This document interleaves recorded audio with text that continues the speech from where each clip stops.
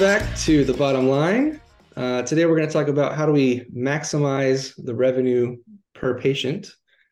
And we have Terri Ross from APX Powered by Engage. Terri, why don't you quickly introduce yourself before we jump into our topic? Yo, everybody. How are you? Thanks, Ken and Charlie, for having me on. Super excited. This is my jam. Terri Ross. I was the founder and co-CEO of Apex Platform. Prior to that, the founder and CEO of Terri Ross Consulting for about 12 years. And most recently, we went through a merger with Engage Technologies, and I'm the president of the aesthetic division there. Awesome. Well, we're super excited to have you here. Again, we have already talked about various stages of the patient funnel, basically. How do we get more leads? How do we turn more leads into consults? How do we turn more consults into treatment? Today, we're going to talk more about we have patients. How do we maximize the value of those patients? How do we kind of think about, ethically maximizing our revenue from every patient interaction? What's the first step? So if we're not going to talk about marketing, where you guys play, which, I love you all so much. The first step in really what I teach everywhere is the training component. Before I even get into the how or the why, your team has got to be trained. Every role within the organization, I'm going to focus on aesthetic medicine. That's where I've played for 20 years. But whether you're in ophthalmology, dentistry, any cash pay business, these methods and philosophies that I'm going to go through are applicable across different verticals. And so, if you think about your front desk, they're tied to a KPI. Ultimately, that is, how do I convert more people to get them in the door? How do I get them to book a treatment plan? The providers are all tied to a KPI, which is mainly around productivity, capacity, and increasing revenue per hour, which is what you just asked me. And then obviously your business owners want bottom line, EBITDA and high profit margins. And so, when we think about that, we have to say, we want the patient to come in, but am I going to treat them symptomatically for the one thing that they called for? Hey, do you offer Botox? Hey, do you offer fillers? Whatever that is, right? Or do we look at our business as a whole, holistically, and say, I have all of these non-surgical treatments. It may offer surgery. I have all these modalities. How am I going to get this client to have the best outcome? And the only way to do that is by, look, we have to take a sales approach. People might not like it. I'm going to use the word sales training, but ultimately, if you are a provider, you're an educator. That's what you do. It's your obligation to get the patient the best outcome. And the only way to do that is to be able to really have the ability to bond with me, set the expectations of that consult, even prior to on the phone, what they can expect when they come in, credentialing the practice, credentialing the provider, like the why should I come to you versus the competition down the street? And then when I come in, what is the experience and the outcome I'm going to get? And everybody, that's what I hear. I don't want to be a salesperson. That's not what they came in for. They can't afford it. That's not on us to decide, right? It's not for me to decide what your pocketbook looks like. Terri, sales is the most noble profession there is. True or false? Listen, yes. It is. We could call it, it's funny when I always ask people, what do they think? What do they think when they hear the word sales? Shocking. And it's always negative words. It's negative words. What I was going to piggyback, but Ken, did you say something? You're not going to change that topic, are you? I'm just kidding. No, go ahead if you had something. One of the things I think about when you say training is it's like a shift from, I'll focus on front desk for a second, a shift from order taking to helping people get what they're looking for. So like you said, if someone calls in and asks, what do you charge per unit for Botox? There's a lot of other stuff going on in that person's life and brain that isn't what does Botox cost per unit, right? So I think a lot of it is, instead of just listening to a question someone asks and then just answering it and then waiting for the next one, you realize that your job is to help people book an appointment or a consultation to understand what they're trying to accomplish. And then to your point, there's lots of things that the practice probably offers that are related to that. And I imagine almost always the outcome or the solution to solving for what that person is concerned about isn't one thing, right? There's going to be a lot of different stuff. And that's not, you mentioned the word ethically earlier, Ken. it's unethical to not understand what people really want and show them what it's going to take to get there. I think it's unethical to not take the time to do that and just say, oh, it's, $11 per unit. And then they get Botox and then they're out and you haven't even learned what they're really trying to do. Right. So the training I think is also huge. And it's just like an awakening or it's a mentality shift to think about what your job is differently. And that's how you actually serve people I versus love it. just answering the questions. So I'm a big believer Yeah. in all that. So the sales mindset is important. When does that play out in the real world? Is that when the caller's on the phone? Is that during the consult? Is that you just want to get them in one treatment up front and then you try to upsell Yeah, things later? When because does that happen? look at this. I'm gonna show this. Like this is crazy. Like this is it. Like this is it. Like this is one of my courses, right? And I love the question. I show it because I didn't write it because I was bored and had nothing to do. I wrote it because, with all due respect, the space is just uneducated and it's fragmented. And that's okay. I'm grateful that I have a job and I'm humbled to do so. And I love educating so much. But we're worried that the turnover in this space is so high.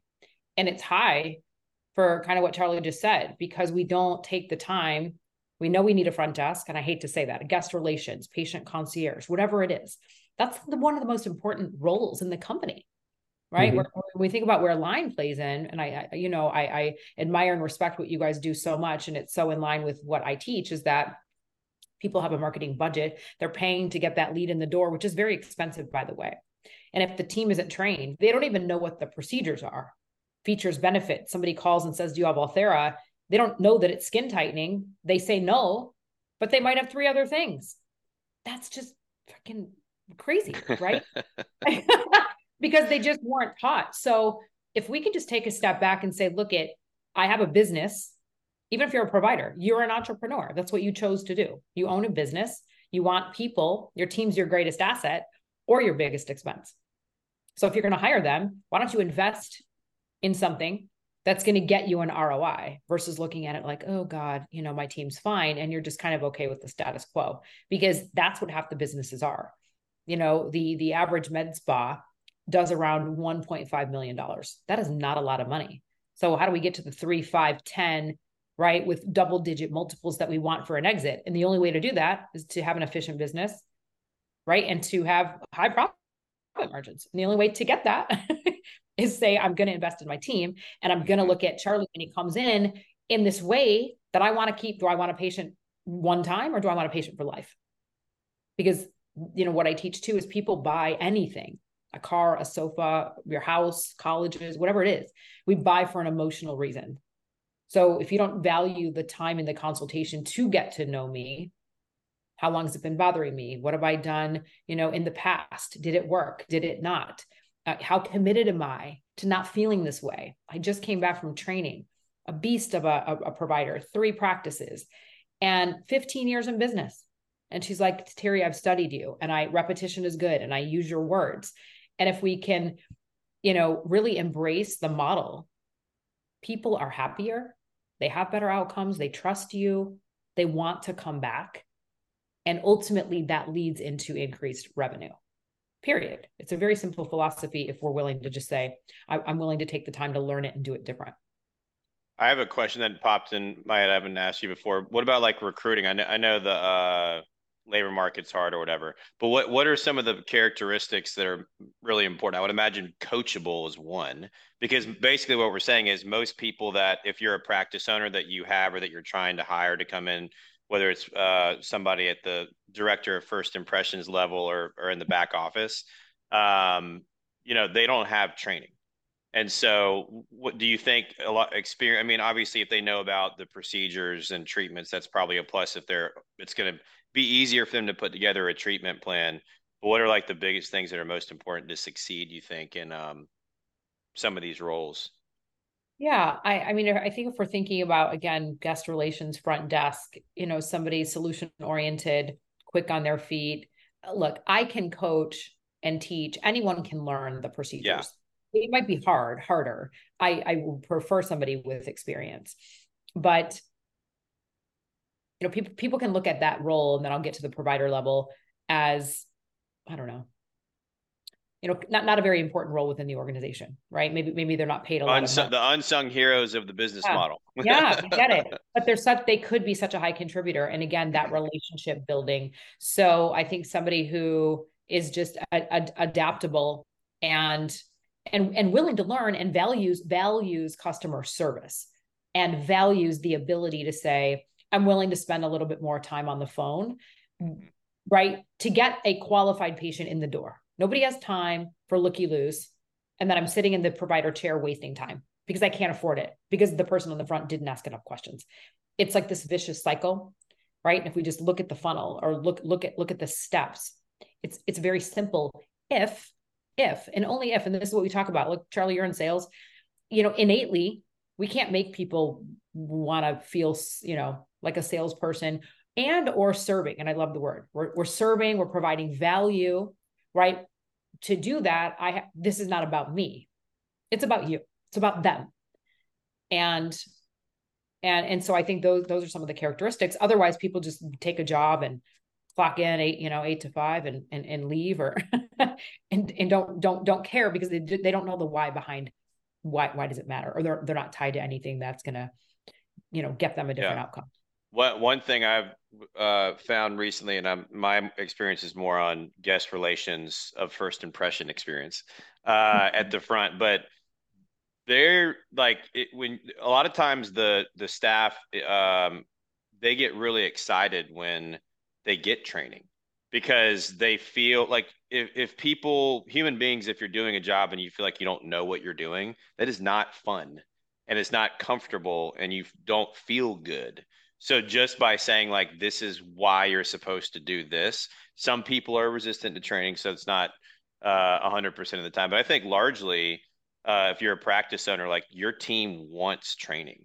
And if you will bring that to them, that there's going to be other benefits too, just culturally, of conveying that you want to invest in their success, and even them just feeling better about, what it is that they're doing. 100% makes you feel confident. I think that the next thing we have to think about is then, how do we hold people accountable? And it's one thing to take a training and people do it. It's another to execute the plan, and then practice and practice and practice until you get the outcome you're looking for, versus I took it and you're like, I did it. We've accomplished something. Is the biggest driver of that, you think, obviously some reward and compensation and incentives and stuff. Why do most people suck at accountability? Are they just not willing to like have the conversations when it's like, this person it's clear what the expectations are. They know it's important and they're just neglecting it? Or why are most people bad at accountability, you think, in a practice? I think kind of back to where I started in the beginning. And I think that, I don't think, I've been doing this a long time. It's the lack of education. So even if somebody is a practice manager, and look, I was a managing partner of a med spa, so I get it. And I don't talk from a place of I'm above you, or I read a book and I pretend I know what I'm doing. I did do it and I had to learn it, right? I came from corporate, managing sales teams. I had a med spa in Beverly Hills that sold to a big place in 4 years, but I had to figure it out too. What I wasn't willing to do was not hold people accountable, but I also came from big Fortune 500. So if people don't, and you're a manager and you don't even know what you're doing, you don't know what KPIs, right, we should be looking at, or how do I coach my team? Because they never sold anything either.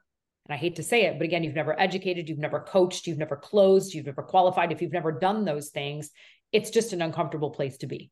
And then you have owners just being like, hey, did we hit our number? Did we hit our number? How many patients did we see today? How much money did we make? Then it becomes, oh shit, now it's not this great, quaint med spa or plastic surgery practice. I'm tied to goals, but it is still a business. And so I think, again, I just can't really stress enough. I think that if you haven't invested in training your team in finance, in sales, and whatever it is, so they can elevate their role to understand.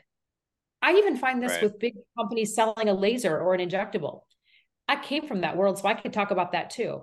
You're so much more empowered right? If you're trying to sell this laser for 300 grand, but you don't know shit about the business and you don't even know what to ask, but I'm trying to get you to buy this laser, but yet I don't know what kind of patients you see, if the equipment's going to sit there in the corner, if your capacity's 50% or 80, we have bigger problems here. Yeah, I think there's a lot of that going on. Yeah. 300 grand. We have financing though. Come on. Right. Also, when you're talking about training there, like there's education that if you're, especially if you're a medical provider and you own a practice, like you haven't ever had any, you have no background and experience with the sort of just guts of business, right?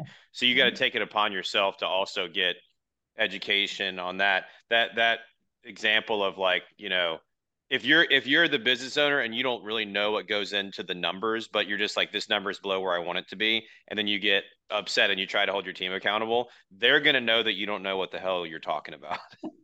And then that's not a good situation to be in. So you got to take it upon yourself, in addition to doing the training for your team, that you have to understand what all these metrics mean and whatnot. And I bet a lot of people, that even people that are willing to do the training, a lot of times I think I see, hey, I'm paying this company to do training, so I don't have to mess with this.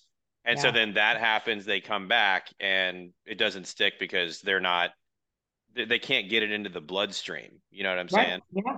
No, So 100%. I bet that happens a lot. It does. I mean, you know how many P&Ls I've looked at, how many shitty Excel spreadsheets I'm analyzing. So I actually would be really interested to see some of that stuff. It's a hot mess. Then you really need a drink when you're looking at that. Yeah. I good, because I was looking for a reason to drink. Well, I don't know. It's what time is it there? It's probably somewhere to drink. It is a little. It's nice. East Coast, we're a little ahead. We can start a little earlier. Yeah, I love it. Ken, how far off track are we here? No, you're perfect. I did want to bring it back to the provider side, though. We've talked about the front desk. Yeah. How much of this problem is front desk versus provider? What does the provider need to know, and what training might they need, or Yeah. what's their mindset? Question. I mean, candidly, it's all the same. I think, look, as a provider, that's what I say. And I do use this word. Your obligation is to help someone get the result and the outcome they're looking for. Just like if I went in, and I always use this analogy on stage, if I had cancer, right, I'm going to get testing and blood work and labs and MRIs and diagnostic tools. I'm going to get an assessment. So what do I have? I'm not going to get half of the damn treatment. I'm not going to get a discount on my chemo. I'm not going to, if you want to come back, kind of thing. That doesn't happen, right? Having for cardiology, dentistry, OB-GYN, it doesn't matter. Why in this space, and it really kills me, why in the aesthetic space do we, put these notions, patient can't afford it. That's not what they're here for. That's not what my job is. It is what your job is. If you're an RN, a PA, an NP, a doctor, and whatever you are, I have a problem. Even if it's fine lines, wrinkles, belly fat, laxity, I have a whole bunch of stuff probably going on. And if you offer several things within your med spa or plastic surgery practice, when I come in, the provider should, right? There should be fundamental things in place from a process perspective, right? Are we starting with a cosmetic interest questionnaire so that the client can check all the things that may interest them? 60% of patients said they did not know the practice offered things because we don't talk about it. It's fucking crazy. Right? It's just fucking, and then we're wondering why we don't make the money we want. And then they're clamoring around, how do I get more people? How do I get more people? Well, what the fuck? Why don't you nurture the ones you have? Come on now, right? Nurture the ones you have. And the only way to do that is if I'm a provider and I believe, that's what I say, I cannot make you believe that that's what your role is. So if you feel salesy, I just came off this training and this is what I said. And I loved it what you said, Charlie. I go, I want you to think about it differently. What if you didn't tell the client what they needed? Would you feel bad about that? Would you go home and feel good about yourself that, right, you only sold that Botox or that one syringe? And that I use this, it's a disservice. It is a disservice to the patient because you didn't tell me. And then I'm going to go other places. So the provider role, these rooms are tied to KPIs. They need to make a certain amount of money. So when I push the money conversation, yes, because it's still a business. And if you're trailing behind that, why? Are you not doing the right procedures? Not the right gross profit? You're taking too long in the room? You're twiddling around doing the wrong things? Whatever it is, there's a reason for that. And then if you change your mindset because you also embrace this philosophy that I am a medical provider, this patient came in for whatever the problems are, they checked off the CIQ, and I am going to treat this patient differently. And I'm going to say what you can expect when we're together for the next 30 minutes, Terri, is I really want to get to know you so that we build this treatment plan so that you can get the outcome you're looking for. And then you take me down this series of questions. You're not right. I teach this whole communication model. If you ask me the right questions and I tell you how I feel, I'm ultimately going to be, vulnerable, sharing with you all these things that is going to allow you to say, okay, based on what I heard you saying, they're my words. If I feel like shit and fat and I'm going to go to Cabo and I'm single and I'm swiping and I'm not, whatever it is, I do this thing. It's hysterical, right? If you're good at asking me questions the way I teach it, I'm going to tell you all the things so that you're going to be able to say, well, Charlie, right, Terri, you said you feel this way. You don't want to feel that way anymore. So then my recommendation for you is ABC, 1, 2, 3, and here's why. That's simple. And then I'm like, oh shit, of course I want all that. Yeah. Love that. Questions, the right ones. People tell you how they actually feel. And then it's over from there. Right. And you're not making anybody do anything. And some people still aren't going to do it. That's okay. 100%. But not great. Yeah. Yeah. Well, not with Terri's in there. I mean, she's never, literally, no one's ever walked out without paying. I love that. I've heard Terri's stuff a lot of times. If you never heard Terri live, it's phenomenal. Treatment plan concept is what we're talking about here, where you're listening to what people actually care about and what they need. And then you are serving them by telling them how you're going to solve that. It is literally that simple. And if people get over themselves and focus on that, you're going to feel better about what you do. And that's a huge piece of getting more revenue per patient, which again, that's like a side effect. That's what, there's not a lot of things where like, if you do the right thing, then you also make more money. And this is one of them. I love it. You're right. It is a side effect. I was like, put that shit aside. Just put the money aside, put the goals aside, just put that shit aside. Just do the right thing. Literally do the right thing. If you do the right thing, you're going to have a better end result. Just, love that. Word up. Ken, bring us home. Very cool. Yeah, I know we're about out of time here, so let's put a bow on this. But this has been very helpful. Very glad you're here, Terri. I guess let's let the people at home know where they can find you. Oh, I love it. Ping me, ding me. My email is Terri at terriross.com. My Instagram is Terri Ross Consulting. I have a podcast as well, In Touch with Terri, and you can check out apexplatform.com. I know that's a lot of ways there, but please find me. Really, I appreciate this so much. You guys are amazing. Appreciate the time. Appreciate talking about something that we're both so passionate about. And I know, as we said earlier, really this goes across any vertical. So thank you guys so much. Thank you, Terri. So fun. We'll do it again. All right. Ciao.